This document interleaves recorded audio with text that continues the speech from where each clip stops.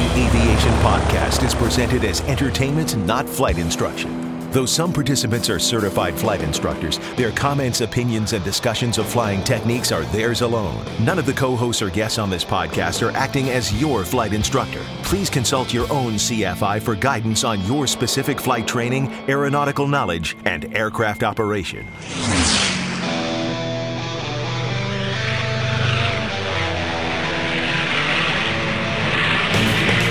This is the Stuck Mike Avcast, an aviation podcast about learning to fly, living to fly, and loving to fly.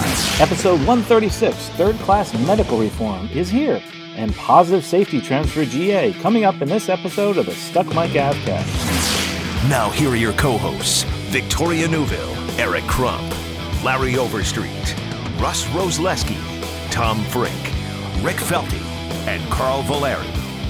Welcome, aviation friends. I'm here with some of my favorite aviation geeks, av geeks all. We are, because we listen to this podcast and we love to hear the diverse conversation that we have with all the different levels of experience. And the one person that I think I really want to say a shout out to, and thanks so much for all they've done with the podcast. We're going to talk a little bit about that in the future in an article that was written about her, is Victoria. Victoria, hey, welcome this evening to the podcast, Victoria. Thank you. It's wonderful to have you. We also have Russ Rosleski and Tom Frick and Rick Felty and Larry Overstreet. Hello, all. How you doing? Hey, everyone. Yeah. Hey, Carl. Howdy.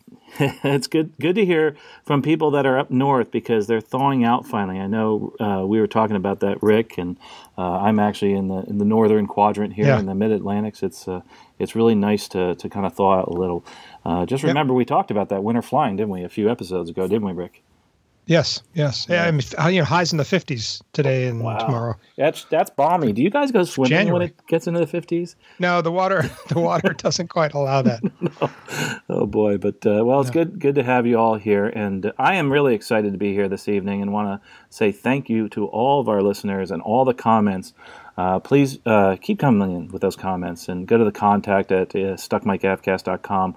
We really appreciate what you have to say and try to drive, this podcast as far as what you want to hear. Let's do the pre-flight. Before we get started, of course, our sponsor this evening is aerospacescholarships.com. Aerospacescholarships.com is the largest online directory of scholarships for aerospace, aviation, all the way from student pilot, private pilot, up to aircraft engineer management. Aerospacescholarships.com is the new 2017 version is actually out shortly on both Amazon and also iBooks, and you can find that in iTunes. Moving on to our announcements, I think Larry, you have an announcement or a shout out this evening. What is that? Yeah, thanks, Carl. I've got a listener shout out to our listener and friend of the podcast, Tyler Watkins, who is Typical Gamer on Twitter. He tweeted a while back after listening to the Stuck Mike podcast on minimum fuel, if you remember that episode, that he realized that I was the DA-40 that he had helped in Springdale, Arkansas. Remember, I told the story about how I became the hazard on the runway?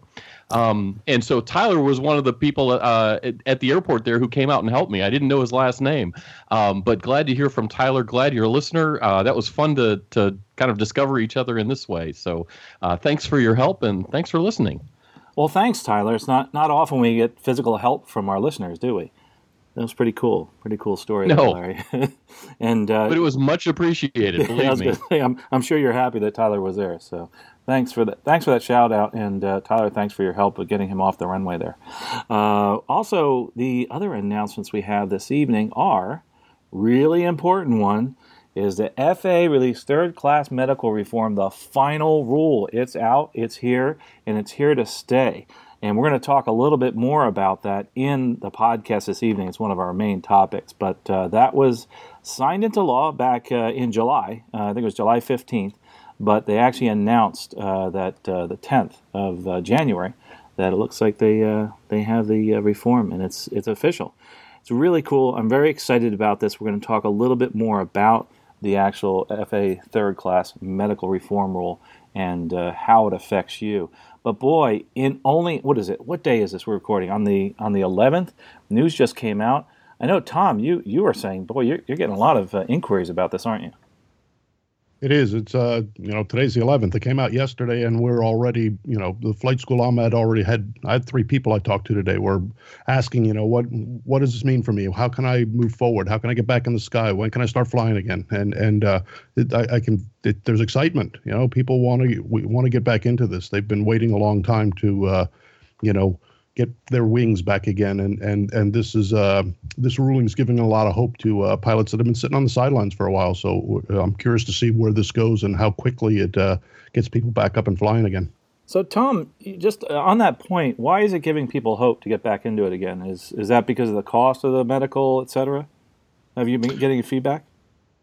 Not really. I mean, just people who thought that they couldn't fly, that they were medically incapable of flying, didn't really fit into the sport world and have just been waiting to get back to what they were flying before. Interesting. And we're going to actually talk about that too, overcoming certain challenges in your FAA medical, et cetera. Now entering cruise flight. Let's talk a little bit about that, the FAA medical reform, and what's happening here as far as what's changed, et cetera. So I don't know, Tom, if you wanted to talk a little bit about that, or if you wanted me to just give the overview on this.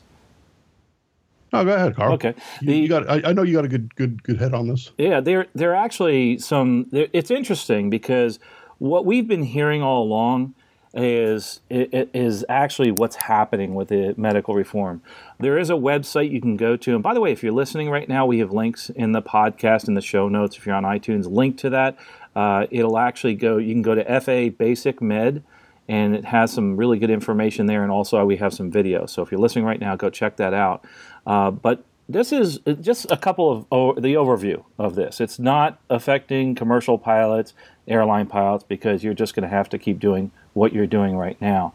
But the people that it affects are those that are flying aircraft with up to 6 seats, and up to 6,000 pounds. Okay, so there was some. You were talking about the light sport. There was a lot of questions I received recently about the limitations on horsepower. There is no limitation on horsepower or the number of engines or the gear type. So that's pretty huge. I mean, because that includes so many more aircraft than the light sport category. As far as flight rules, it's either both, everything, day, night, VFR, IFR. Now, here's what's interesting, and this confused me when I first saw this, is that although the aircraft's up to 6 feet, the passengers are up to 5 passengers, okay? So up to 6 seats and 5 passengers, which kind of makes sense anyway, because if you have 6 seats, somebody's got to be flying the plane, don't they? So I was looking at that rule saying, yeah, that makes sense. Also, a couple things. Carl? Yes, sir. I have to assume what they're doing there is the if you got 3 kids that you're putting in right. 2 seats in the a bench seat in the back or something is kind of how I interpret that, where people have been doing that for quite some time, and it's with I suppose it's permittable, mm-hmm. but or as far as normal airplane operations, but for this, you can't have a 6-seat airplane and put your wife and 5 kids in it, cramming in there. So I think that's what it's intended for. Sure. Okay. Yeah. Good clarification on that one. Also, there's a couple things here, and I thought this was really cool. Is that there's some numbers you have to remember. You have to remember that, and Mark Baker does this really well in a video. And by the way, the video of the week, I'll say it now, is actually Mark Baker talking about this rule. And basically, he has a 1, 2, and 4 rule. Just remember that every year you have to get an annual on your aircraft. And every 2 years you have to do usually your biennial flight review.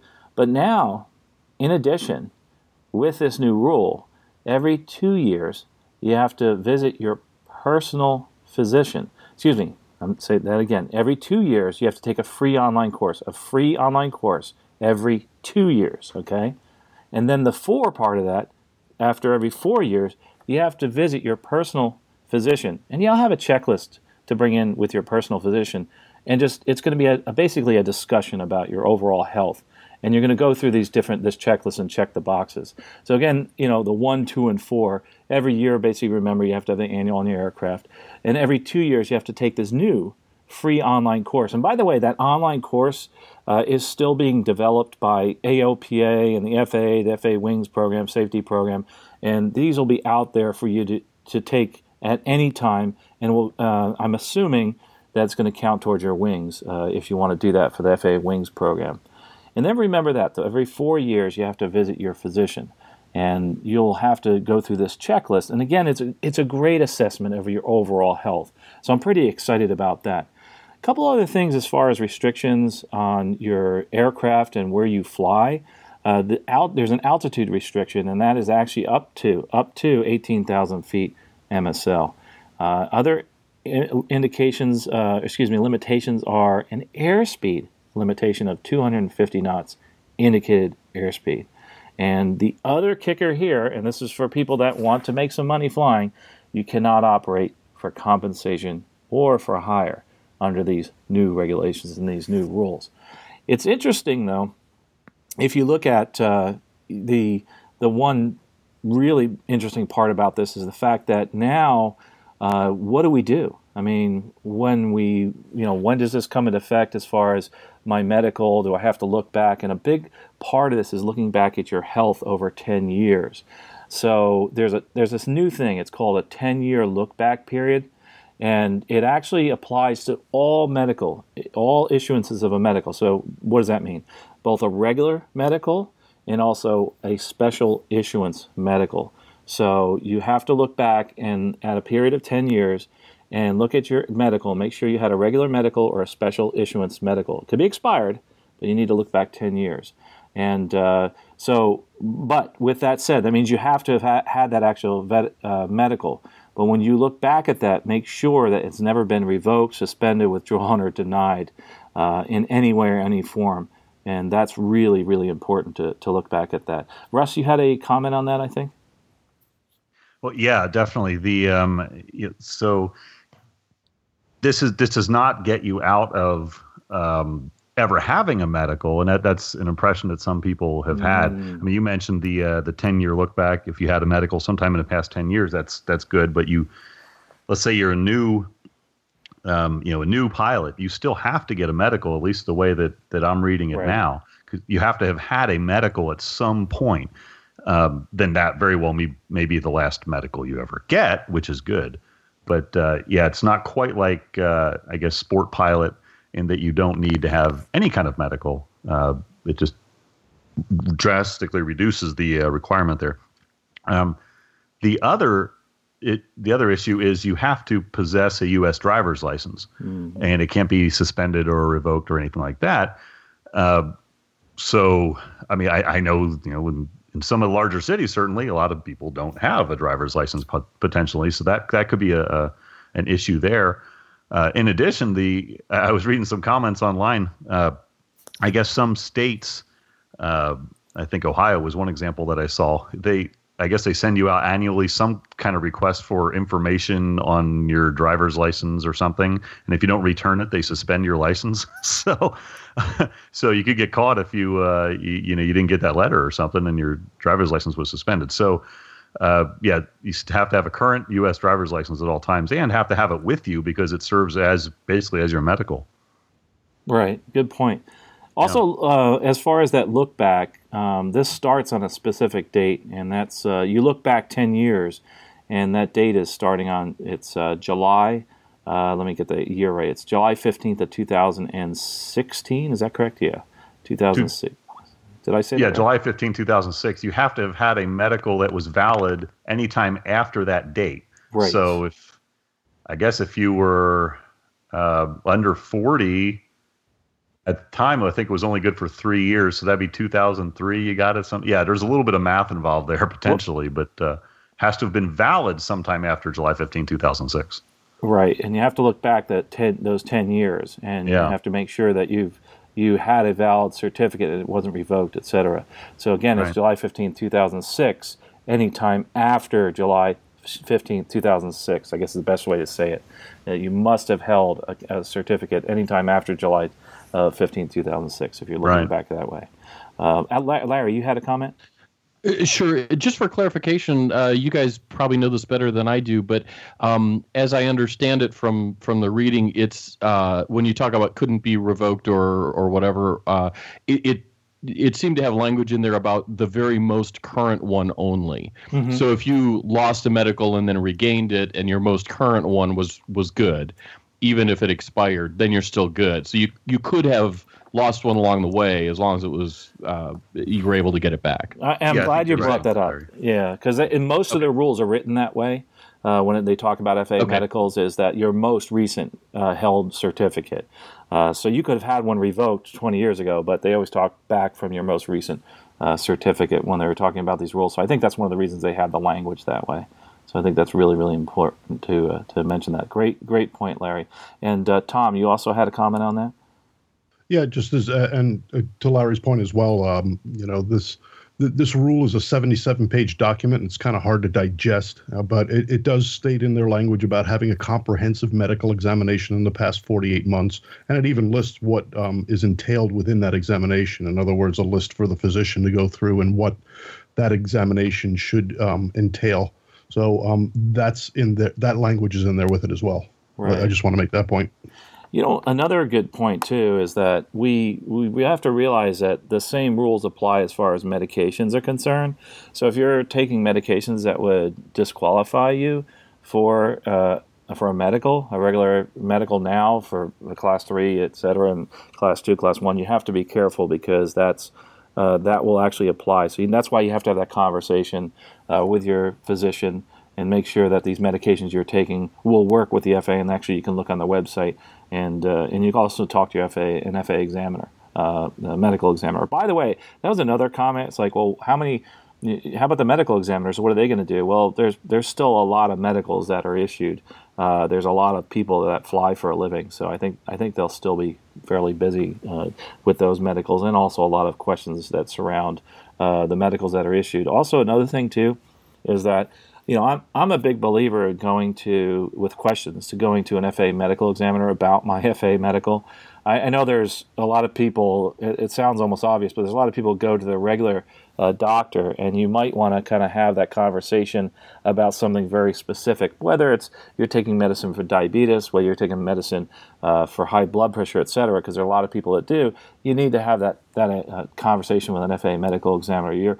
Your doctor may have that knowledge, but a lot of times they don't understand how it works with the FAA.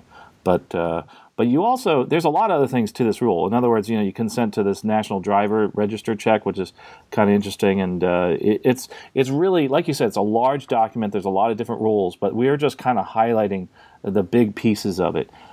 Is this going to be? And I'd love to hear people's opinions here, what they feel about this new rule. Is this going to be good for aviation, good for general aviation? I think it is, but I'd like to hear some of the other co-hosts. What do you think? Do you think this will be good for general aviation and build the general aviation community? I can say personally, I have two questions. Maybe one of you guys knows. This is just optional, right? So could I technically go get my third class medical like I usually do? Sure. Yeah, okay, because I was thinking you have to go to the physician every 4 years, whereas my medical right now is good for 5 years. So if I'm getting picky, my medical, the way everything is right now, actually lasts longer. Furthermore, I was thinking price-wise, I don't have insurance. So if I were to go to a physician, how much is that going to cost me compared to just spending my $60 at the AME and getting cleared for the next 5 years?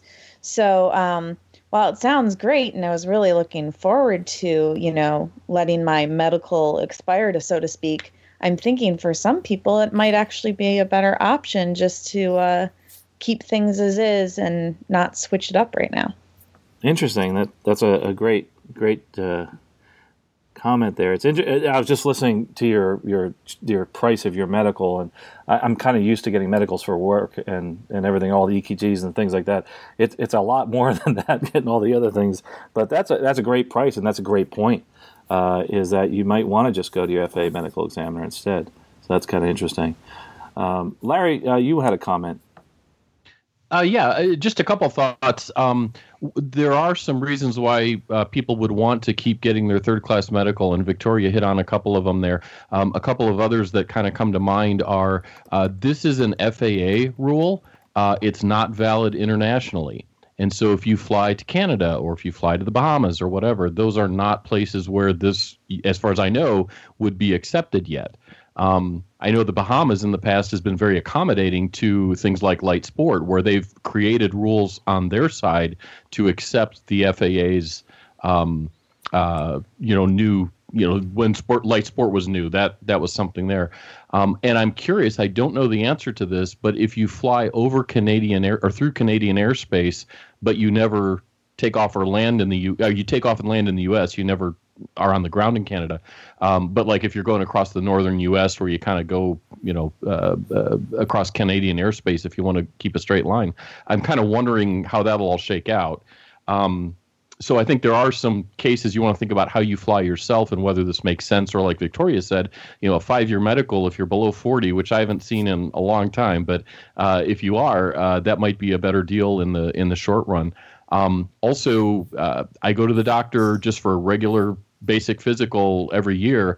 Mine is currently scheduled for March, and this doesn't take effect until May. So my normal time I would be back at the doc would be almost a year later. So I might want to think about the timing on that. And then you were asking about the impact. I think I know in the EAA chapter here in Wisconsin that I'm part of, we've had some older pilots who have slipped into flying sport aircraft, light sport aircraft, because they were concerned about whether they would be able to get their medical back. But, they still own the 172, that's sitting in the hangar. They have other people fly it now and then to keep it in the air. But, I think there are cases like that where folks may be fine once they go through that questionnaire with their doctor, to get back into an airplane that's more comfortable for them, more familiar to them, that they've got a whole lot more hours in, versus a new type of aircraft that is just in the light sport world. I'm just glad to have the extra options. And I think staying, with all due respect to the FAA, staying away from the FAA, sometimes you reduce your risk of having, say, a mistake, et cetera, happen. Being in the world, you having to work with the FAA, getting your medical, and having to work with a lot of folks that have had problems with their medical. Sometimes you don't have a problem, but if the FAA thinks you do, you have to spend a lot of time and a lot of money trying to prove to the FAA that you actually don't have a problem. And that's kind of a good deal. I mean, that's for those type of people. It's like, well, and I think that's why the light sport was so appealing, is now I don't have to run that risk of going to my doctor and, hey, there's a mistake in the medical. And I've had friends where there was a problem with their EKG and they were out of work for 6 months, and it was just because the EKG lead was on there wrong. But I thought that was kind of interesting. And so Victoria, you had another comment. Just going about what Larry said with, I have a lot of clients that are elderly men that are just waiting for this rule to come through so they can come fly again. And when I say elderly, I don't mean any of my present company. Thanks. Really? What was that supposed to mean? I just realized I'm the baby of the podcast. But anyway, there's even youngsters are trying to get into aviation and may have something that's really doesn't affect their flying, but has affected them from getting the medical. So you have to have a medical within the past 10 years or at one point if you're starting in aviation. And I know of a student pilot who was on some type of antidepressant for like a year in high school. And we all know high school is depressing. So just because he was on this antidepressant for a year, that like denied his medical. And so now he has this denial in here and is paying thousands of dollars to try to fight that, where he was hoping that this medical change would help him bypass all that. So I think there's it's not a great woohoo, like fix all that we've kind of all been waiting for, but I definitely think it opens up a lot of opportunities for those that have struggled in the past. Yeah, and I agree. I mean, this is something that I'm excited about. I know there's a lot of organizations out there that were very much opposed to this and very much opposed to this new ruling. And they actually worked with the FAA and some of these other organizations as far as this new medical reform. And although they may not have been happy with the total result, they are happy with the fact that their input was taken and it was considered, and they had to make a few changes because of that. So one of the concerns of two different organizations is this going to become the Wild West as far as anybody being able to fly? And no, that's not what we're talking about here. And also, if we look at it from a very practical standpoint, is that really with light sport we haven't seen any type of increases in accident incidents. As a matter of fact, general aviation is having a great year, aren't we, as far as safety is concerned? So that's a wonderful thing. But there's also something interesting as far as from our standpoint, as far as from say an insurance standpoint. I have my medical and I have to pay for it myself. I'm not sure if on the insurance standpoint. I know Victoria, you talked about not having insurance, but I guess this will enable some people, I'm thinking, to be able to get their medical certification through their insurance carrier. I mean, what do you think about that, Victoria? Well, I've actually been getting a lot of calls about this. A lot are concerned that the insurance companies are still going to be requiring a medical. And what we've done, we've been in touch, we've been reading through insurance policies and talking with underwriters. And right now, not many insurance policies specifically state that you are required to have a medical. They require you to follow all FAA regulations, but it doesn't specifically say you must have a medical. And where it does, it'll say along the lines of if required by the FAA, or if needed, if flight sport, things like that. So it's not going to affect anyone who owns an aircraft and has their aircraft insurance, as long as they are still within FAA guidelines. So whether you're following basic med or the current routine. And as I tell, a lot of people are calling in thinking right now this is final law, they can let their medical expire today. No, it does not happen until May. So do make sure that you read through your aircraft policy. If you can't find that section, just call your agent. They should be able to help you out. And make sure you're still following FAA guidelines no matter what. And that's a great point you made there, Victoria, because one of the things we have to realize, this is effective May 1st, 2017. So you can't fly under this rule. It was signed into law July 15th, 2016, but it's effective May 1st, 2017. So that was a great point, Victoria. I really appreciate that. But one of the things that I think is really exciting is the fact that, to me, I'm hearing people say, I'm thinking of getting back into aviation. Just in general, that's exciting. And so whatever's happened with this rule, it's affected people, and it's making people move towards aviation, move towards general aviation. So I'm really excited about that. And you can read more about this rule, and there's going to be a lot more videos out there discussing this. And I love Mark Baker's video about the 1, 2, and 4, and all the other things on the ALPA's website and also the FAA's website. The ALPA does a really bang-up job of all their training, but especially in safety and especially on these rulings. So make sure you look on their website, sign up for, even if you're not a member, sign up for the emails. It's really important. Well, gosh, we're excited about this rule, as you can tell, but let's move on to our next topic here. One of the things that has been really interesting is the fact that we here at Stuck Mic get to interact with some really cool people and some amazing stories. And those people usually a lot of times are guests on the podcast, but there was a recent article that was written by Carleen Pettit, really cool, on her blog, on Carleen Pettit's blog. I can't remember the name of the blog. I will in a minute, but it's Flight to Success. Thank you very much. Flight to Success. And it was written about our one and only Victoria Neuville. And Victoria, this article, I just read it again before we came online, was really interesting because having known you for so long, I've seen things happen over periods of time, but then looking back at your history is really interesting. I think it's nice for all of us to do this, and it's so wonderful to see, one of our youngest co-hosts and one of our most vibrant co-hosts actually looking at themselves and saying to themselves, gosh, this is my life. And I can imagine, what did you feel like when you first saw this article? There's definitely been a lot of change over the past 6 years, moving to Frederick and getting involved in the podcast.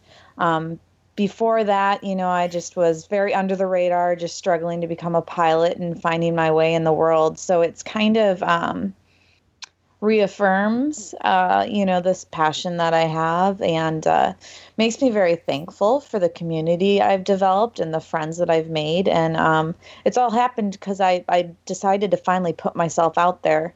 I wasn't at the airport just to train and just to learn. I finally decided to, get involved and learn more about the industry versus just rent a plane and then go home. And I don't know where I'd be if I didn't become a pilot. Things would not be as interesting. But it's affected not just your aviation life, but the rest of your life. You've actually become involved in helping people realize their dreams, even if it's outside aviation. It's just this is your avenue. This is the channel towards those people realizing their dreams. And I think that's really cool. And you're involved in advocacy with young folks and women getting into aviation, but also you're also into many things with animals. And I think that's really cool. And animal rescue. And there's so many different aspects of Victoria Neuville that really, I think, are exciting. And so just to talk a little bit about that, some people don't realize, we look at you and we say, oh yeah, you're a commercial pilot, you sell insurance, you've been on this podcast for a while, but and you've written 3 books so far? Is that right? 3 books. Yeah. Mm-hmm. And you've done 2-3 blogs now you're working on. And, there's been a few. But, there's 2 right now. but realize this, you've also, and that's how we first met. Yes. I'll never forget. Yeah. It's like, hey, Carl, here, grab a chair. And we were doing was it a Fly It Forward event? Fly It Forward. Yeah, and we actually came to that event to help out, and you had been on the podcast. Right to work. And you I think it was within 5 seconds, it's like, here, Carl, start moving chairs. And I was like, oh, okay. It's nice meeting you too, Victoria. You got me in boss mode. I was like, all right, there we go.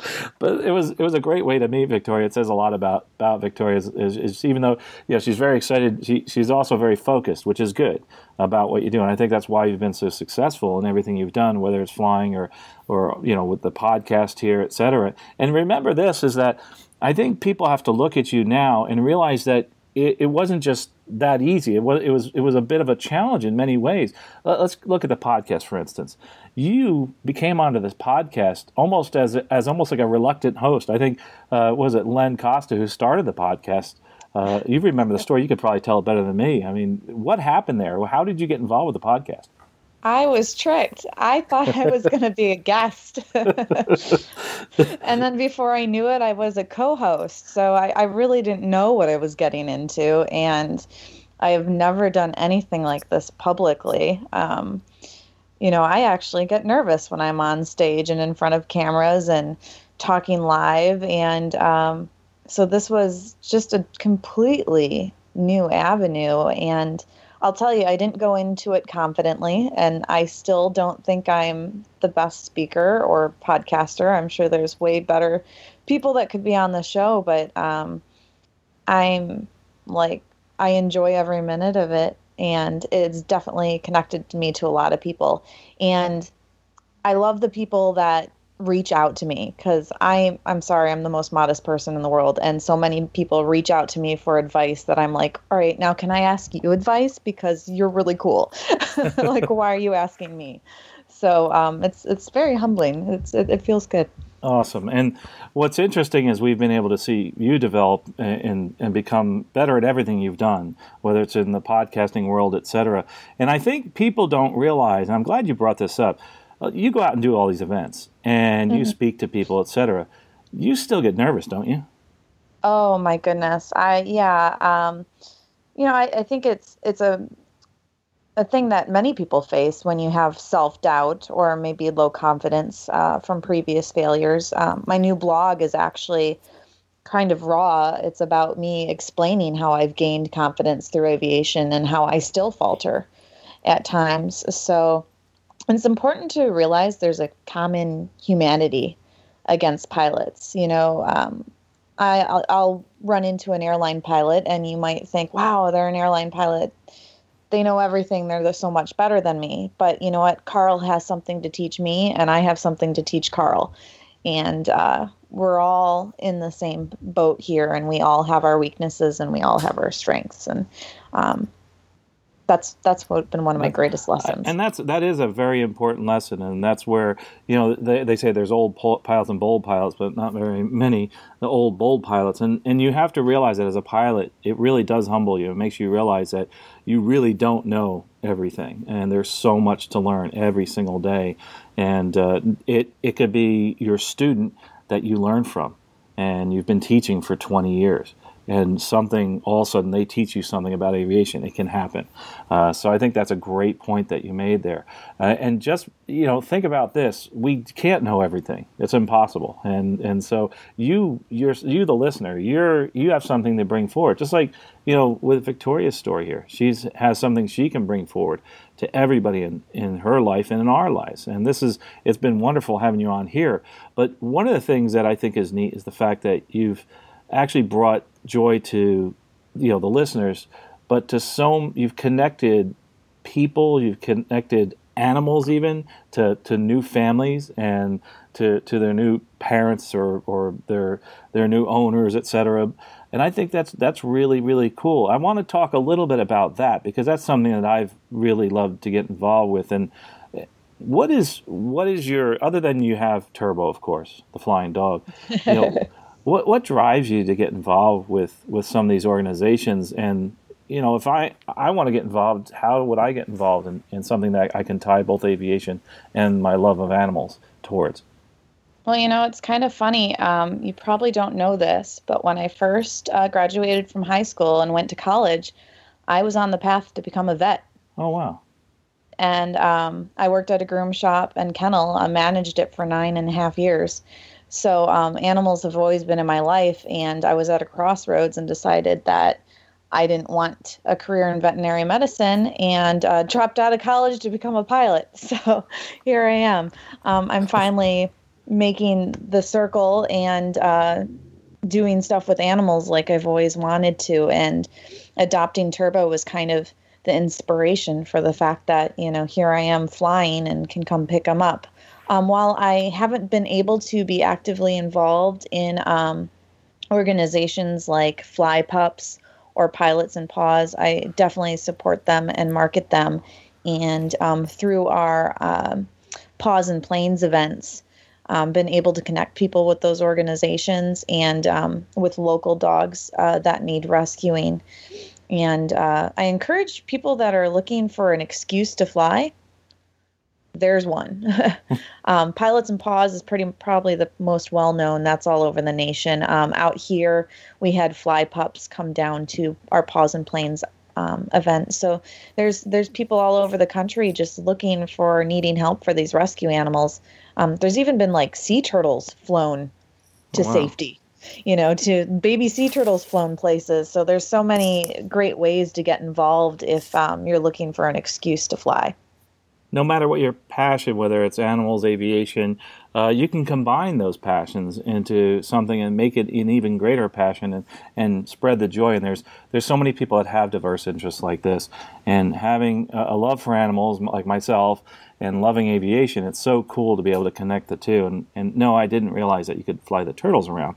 I do know FedEx, I think, flew whale, and they've flown some really large, there whale sharks. There was a baby elephant somewhere too in Africa got flown in a caravan. Cute video. Wow. And the other thing too is there's so much awareness now that we realize that, you know, our pet friends, you know, they need our help and we need their help too. I mean, they bring so much to our lives, and we can do this through aviation, which I think is really cool. So that you got the best of all worlds. So, you know, before, you know, we wrap up with you, Victoria, I'm wondering, you know, what's Victoria going to do next? I mean, you have your commercial. So where are you going with aviation, and where are you going in your love for animals and your advocacy for animals? Hopefully only up.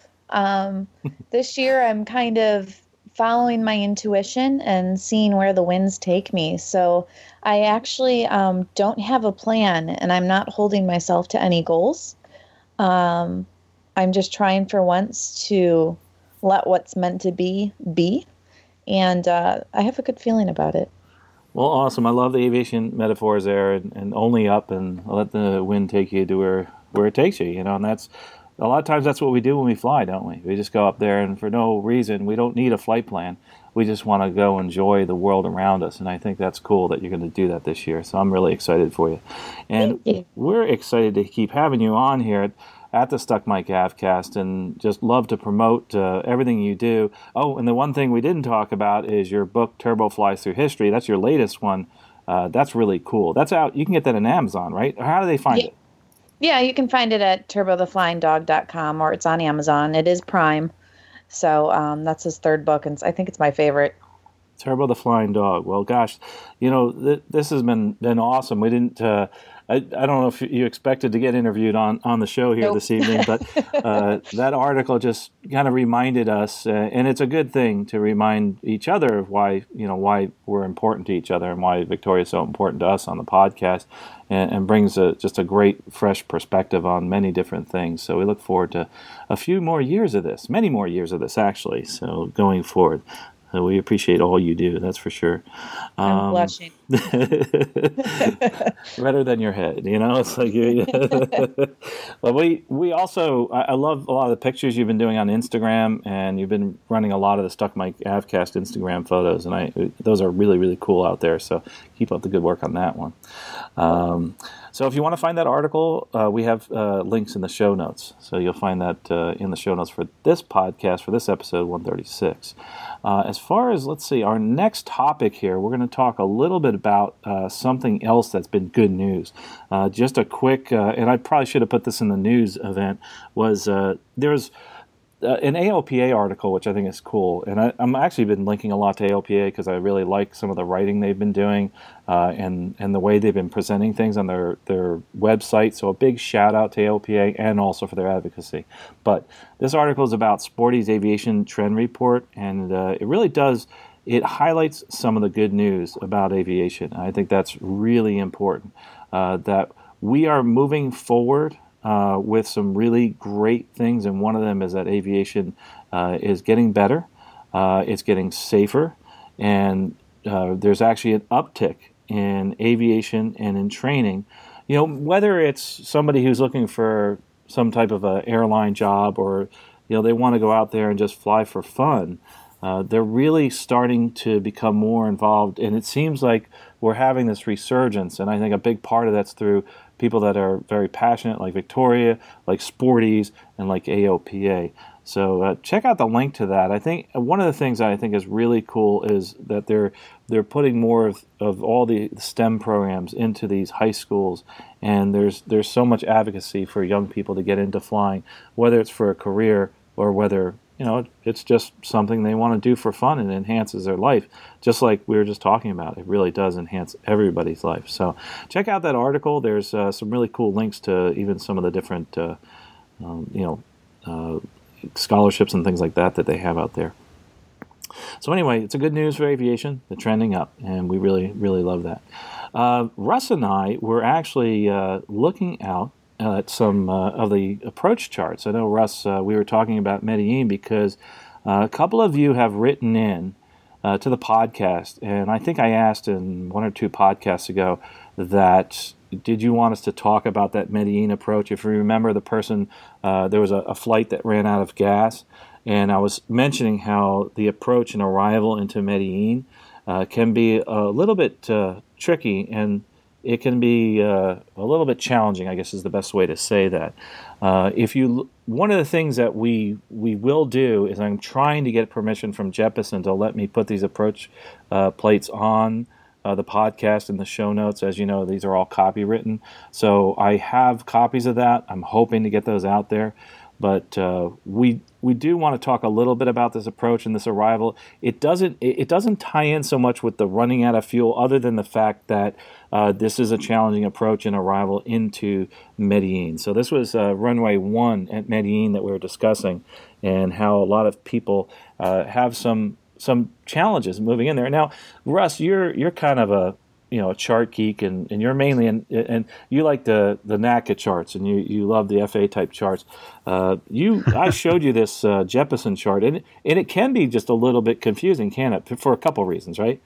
Well, this chart. Well, yeah. Well, number one, of course, I like you mentioned. I'm far more familiar with the domestic FAA charts.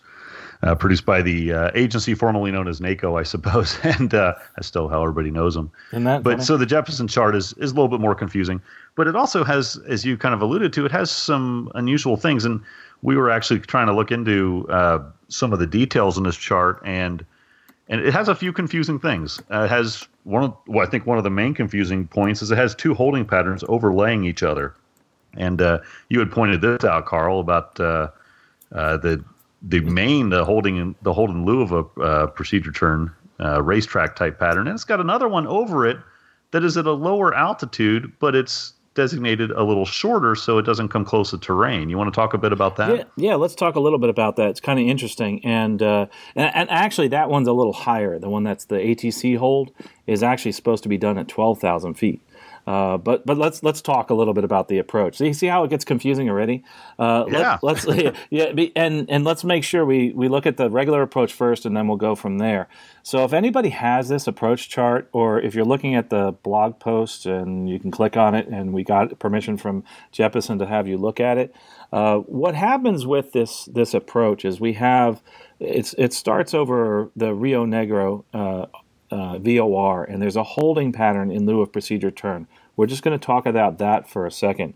And that holding pattern there's a depiction of 12,000 feet. So if you have a holding pattern in lieu of procedure turn, and you're given a clearance, say you're at 14,000 feet and you're cleared to this VOR, you have to maintain that until you are actually over the VOR, then you can start your descent. Well, there's a couple of different altitudes on this holding pattern in lieu of procedure turn, with some DME fixes within the holding pattern. So there's different step downs even within this holding pattern, and I like to liken it to, and a lot of people fly DME arcs. Just like in a DME arc, you have all these different step downs as you're approaching the airport. It's similar, but when you put it into a holding pattern, it kind of gets a little more confusing because it's all compressed, and that's why most people have a problem. This is not, sorry to interrupt, Carl. This is not actually an example that you'll see anything like in the U.S. Step down fixes within a holding pattern. You just won't see that. It doesn't. It's not something that's applied in the U.S. So if your first trip overseas is to Medellin, you really got to study up. I know you guys at the airlines have some special training to go in here. Is that correct? That is correct. Actually, we actually have to, in this specific airport, have specific qualifications. We watch videos. We go over training in the simulator. So we make sure that we can do these approaches because they are they're intricate. They're a little bit confusing. And the other thing is they're right next to the mountains, and you have to be really, really careful. I do want to make one point though. When you're looking at any letdown or any approach, always constantly think about two things. And number one, where am I? Number two, am I going to hit anything? In other words, where's my terrain? Constantly be asking yourself, where am I? What am I doing? What altitude should I be at? And never, ever let your guard down. I mean, I've done this approach a bunch of times, and sometimes I can find myself getting a little complacent. I have to say, whoa, put the brakes on. We have to go through this, and we have to really pay attention because this can really get confusing. But going back to discussing this, the VOR, there's a couple things. When you start this hold in lieu of procedure turn, you have to start it at the lowest altitude of 12,000. As I said, say we're at 14 or even 12 and we've descended. We're at 12,000 feet. When you turn outbound, you'll see another altitude that's depicted, and that altitude is 11,000 feet. And that's something that's the same as in the United States, right, Russ? We can see us going outbound and descending to an altitude, correct? And yeah, well, yes and no. I mean, we wouldn't have that depicted in the holding pattern itself. We'd have that on a procedure turn, but not in a hold and lieu. Not in the manner that they have on this one. Okay, so the 12,000, 11,000, but you can actually go outbound, descend to 11,000 feet, and that's what this is depicted as on your hold in lieu of procedure turn. That has to be done within this, and this is what gets confusing, within this 8 DME from the VOR. So you're outbound, you're at 12,000, descending to 11. Now you turn inbound, and you're going towards the VOR now. You go outbound, and you're within 8 DME. You turn inbound, and when you get to 5 DME, this is what gets really confusing. We have a step down, which is totally different than anything you see in the United States, as Russ had just said. And at this 5 DME fix, now we step down to 10,000 feet, and that is our altitude. We actually intercept the glide slope, our final approach point, and a final approach path, and we descend in on the glide slope to our minimums. The problem is that there's, and Russ said this, there's another holding pattern depicted there. And that holding pattern is an air traffic control holding pattern. If you're told to hold over the VOR as published, you're going to hold on that 12,000 feet over the Rio Negro VOR, which is depicted overlaying that hold in lieu of procedure turn. Do you see what happens? We have 2 different procedure turns, or 2 different holding patterns that are depicted on this chart, and that can get super confusing. The other confusing part, and this is really where it gets people, is that if you have a GPS or an FMS, which a lot of people have these days, how in the world do you program that into your GPS or your FMS? And that's what gets a lot of people in trouble, is that they get onto this arrival, they do this hold in lieu of procedure turn, but instead what they did is they put the hold pattern in, and they didn't put the hold in lieu of procedure turn. In other words, the ATC hold, which is a different distance and is a different airspeed, it's a whole other ballgame. So now you're sitting there looking at your FMS and you're saying to yourself, what do I need to do? If you get confused like that, it's time to go around and try it again. Another interesting thing about this, and we'll back up to the arrival. We're not going to talk much about the arrival, but there's a couple of arrivals into this, or quite a few arrivals into this airport, which is true in the United States also, where you could be cleared for the arrival and the approach to a runway. So you can be going into, I used LA as an example, I'm sure there's others. You can be cleared for the arrival into Los Angeles and the ILS to runway, I forget the runways there, but to one of the runways there, and you can actually fly the whole arrival from 30,000 feet down to the ground. The same thing happens here. They have some arrival procedures that lead you to the Rio Negro VOR, which is the spot where you can maintain your altitude at 10,000 to intercept the glide slope. That is actually one of the easiest ways to do this arrival, is to use the arrival procedure that brings you into the VOR at 10,000 feet. Because, like I said, your FMS, your GPS, when you program that, you could get confused with the different holding patterns and find yourself at the wrong altitude and in the wrong spot. And a great example of this is there's a report that I was able to look up of a flight crew that went into this airport and decided that what they needed to do is they needed to hold at the VOR, but instead of holding as depicted as the air traffic control hold, they held at 10,000 feet along the hold in lieu of procedure turn. See how confusing this is getting? Instead of the hold in lieu of, they want to hold it as ATC tells them, but now they're doing the hold in lieu of procedure turn, and they're going way out on this arrival, on this hold in lieu of procedure turn, and they're at 10,000 feet, and what's right there? There's a peak at 9,700 feet. GPWIS, ground proximity warning system goes off, and they're, firewall it and climbing as fast as they can to get out of there, and came kind of close to hitting that mountain. So if you go back and drill through some of the different reports, it's quite interesting to see that. So hopefully we've given you a decent description of that. Through the charts, it might be easier. Like I said, it's hopefully I will be able to have those charts up on the website for you. But here's the point, is that whether you're doing an arrival, whether a DME arc, which I know the arcs are a little simpler than this, so I'll hear that from some people. But remember, your altitudes are incredibly important, and your step-down altitudes. And if you don't know if you should go lower, the best thing to do is to stop and not go down, and then figure it out later. Go around, hold, ask for a delay vector, etc. But be really, really careful in those areas where you have all this terrain around you, because sometimes you can't just be vectored off, and you have to fly a procedure down a valley, etc. So, Russ, you had a comment? Well, yeah, just one general comment. And we brought this up before. I know we did when we were talking about the cold weather temperature corrections and some of our other more IFR related episodes, where the time to figure this stuff out is not as you're barreling into the airport at 300 knots or whatever, right? The time to figure this all out is before you leave the ground. That's for sure. We're talking here, and I have the approach right in front of me, and I'm somewhat confused. So yeah, that I can't imagine trying to fly and figure out exactly what you were talking about, the overlaying holding patterns and which one you're supposed to be in and when. You can't do that in the air. You need to do that on the ground. Oh, definitely. And, I'd love to share also basically our training on this.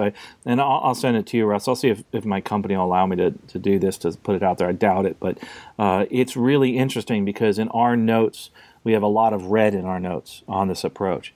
And just like you talked about, I mean, it's you don't know. You get confused as to where you are. And one of the things that actually happened or has happened to other flight crews is the fact that you don't repeat the course reversal. So if you think you're supposed to do, and you wouldn't do this anyway, but there has been confusion as to, hey, do I do this course reversal again? No, you're either holding or you're doing a course reversal, and that has happened where, just like I said, there's people that thought they were supposed to hold at this one altitude on the hold in lieu of procedure turn, but some crews have decided to do another course reversal at the Rio Negro VOR, which is supposed to be at 10,000 over the VOR, but if you're going to do the hold, you need to be up at 12,000, and that's another reason people get in trouble, because if you're down at 10,000, you're supposed to be at 12. That 9,700 foot peak that's down there gets really close and kind of scary. And just like you said, hopefully your altimeter is right. So really important to read those charts. I think we brought this up because somebody was interested in this, and I would love to go over this more and maybe even talk a little bit about PANSOPs, but that's for a lot of people that are flying down to South America. And I know some of you do. I've heard some people write in that have flown their 182s and 206s and various aircraft over the water and down to South America. And I'd love to hear some of your stories as to what you've run into. But there are challenging approaches there, and it's really important to read everything. And so there's challenging approaches here, right in the U.S. I mean, you fly out of Reno, you fly into Los Angeles, you fly into a lot of different places that have some very, very challenging approaches. So make sure you keep yourself safe at a safe altitude and know where you are at all times and what altitude you should be at. Well, anyway, we have a lot of other topics we'd love to talk about this evening, but boy, we're getting close to the end of the podcast here. We've had a great conversation. So I think it's time to get to our after landing checklist. And what is that? That's our picks of the week is what we do there. Our picks of the week. Let's see. First up is actually I think it's me with the pick of the week, and it's just a link to a YouTube video, the third class medical reform, what it means for you. And that is actually a really cool video that was put together by the U.S. Sport Aviation, U.S. Sport Cruisers. That's by the folks out there in the Dallas-Fort Worth area, and it's a real good explanation as to what the new rules and the third class medical reform will do for you. Now, this video is a little bit old, but it has a really good overview of what's going to happen and has some really good charts. And of course, it's done in a very, very good manner, and I'm sure that we're going to see more of those. So check that out. It's going to be a link to the video, to the YouTube video. So Russ, what is your pick of the week? Okay, yeah, my pick of the week is a book that I've been reading through. I'm almost done, not quite, but it's pretty interesting. It's entitled "The Aviators: Eddie Rickenbacker, Jimmy Doolittle, Charles Lindbergh, and the Epic Age of Flight." And yeah, it is a biographical book. It's historical, of course. What I think is interesting is about three people that we've heard about. Those of us in aviation, these are pretty household names: Rickenbacker, Doolittle, and Lindbergh. And we know, Rickenbacker was an ace in World War I, and we know Doolittle had the bombing of Tokyo, and of course Lindbergh, crossing the Atlantic. But most people don't know a whole lot else about what these guys did. And you don't necessarily think that there's any relationship between these three people. But throughout this book, the author does a really good job of kind of tying these three together, and you realize, aviation in the 20s and 30s was a really small community, and everybody knew each other, right? And these three guys, were involved at all kind of levels. They were, the rock stars of the age in many ways, and their paths cross, and they work on things together, and it's just a really interesting book with a lot of things that I didn't know. It's not too deep into the history and background. It's well written. It's very easily readable, very interesting, and like I said, I think it's a fascinating book. It goes into a lot more detail on these three guys than I really ever knew about. Well, that's interesting because there is so much we don't know about Doolittle, Lindbergh, et cetera. And we did an episode way back with Jimmy Doolittle's granddaughter, and she actually wrote a book about him, and it just fascinates me. Just like you said, we really don't know what happened in the after story. It's that I can't wait to get my hands on that book. So when you finish it, let us know how you like the rest of it. And I'm going to borrow it. Anyway, well, thanks for that one, Russ. Rick, what is your pick of the week? Yeah, many of you know I sort of collect weather apps for handheld devices, mostly iOS, but sometimes both. And I even have one of my own, my personal weather station. But there's one that I found recently that's been around a while. This is not just it's really specifically not for aviation. It is just a weather app, but it's very, I like the way it's laid out and it's organized very well. It's called Weatherline, and I don't know if any of you have tried that yet. Basically, it depicts a variety of information in a horizontal line pattern, so you can quickly see movement of temperature and highs and lows, as well as the forecast for each day. And there's also a breakout. You can look at a daily forecast, monthly, and actually yearly trends for where you are, monthly trends over a year, I should say. So it's called Weatherline. You can find it at weatherlineapp.com, and it also has data pulled for forecasting from Dark Sky, so you'll get a Dark Sky alert with it. And if you like to use widgets, lock screen widgets, it has a lock screen widget. So and it's a couple bucks, but very nice quick glance weather pattern app called Weatherline. Weatherline, okay, cool. That's neat. I have to check that one out. Get in my lock screen. So Victoria, what is your pick of the week? Just two things. I bought The Aviators for my grandpa for Christmas, and I wish I had read it before I gave it to him. And second, I love the word widget. Third, my pick of the week is actually I've been binge watching The Man in the High Castle. It's a TV show on Amazon Prime. And in it, throughout every few episodes, there's just a quick little look at an airplane flown by the Nazis that is a lot like the Concorde. And it's an imaginary airplane, but any airplane geek watching this show will love to pick up on that and take a closer look and pause it and rewind it like I did a few times. So if you have Amazon Prime and like to check out a new TV series, check out The Man in the High Castle. It's about what if we lost World War II, and it has a really cool jet in it. Awesome. Yeah, that's a great series. I started watching that, and really wonderfully put together, great cinematography, and the cool looking airplane too. So So go check out the plane and check that out. We'll have a link to that, by the way, in the show notes. So I like that one, Victoria. Thanks. Yeah, it's a good one. Let's see. Next up is Larry. Larry, what is your pick of the week? Yeah, well, I had something different that I was going to go with, but just sitting here talking with you guys about the approach into Medellin, and taking the time to look at it and look through it and understand it and ask questions about it and say, what would be different if I was flying, in a 206 instead of in a, an Airbus or whatever, and what would you do in those kinds of scenarios? That reminded me an awful lot of our IMC club here in Madison, Wisconsin. And so I guess I'm kind of switching gears here and pivoting a little bit for my pick of the week to be EAA's IMC club. And IMC Club is just that. They're local chapters. You can find them, online. And it's a chance to get together. Ours gets together once a month. And we sit down, walk through a video that gives you an aviation scenario, an IMC instrument, IFR scenario, and gives you the chance to really talk out what does this mean, or what does that mean, or what would you do, or what is the rule about that again, or whatever. And it's a lot of fun. You'll learn a lot, and it kind of keeps your head in the game for those of us who aren't flying IFR, kind of all the time like you are, Carl.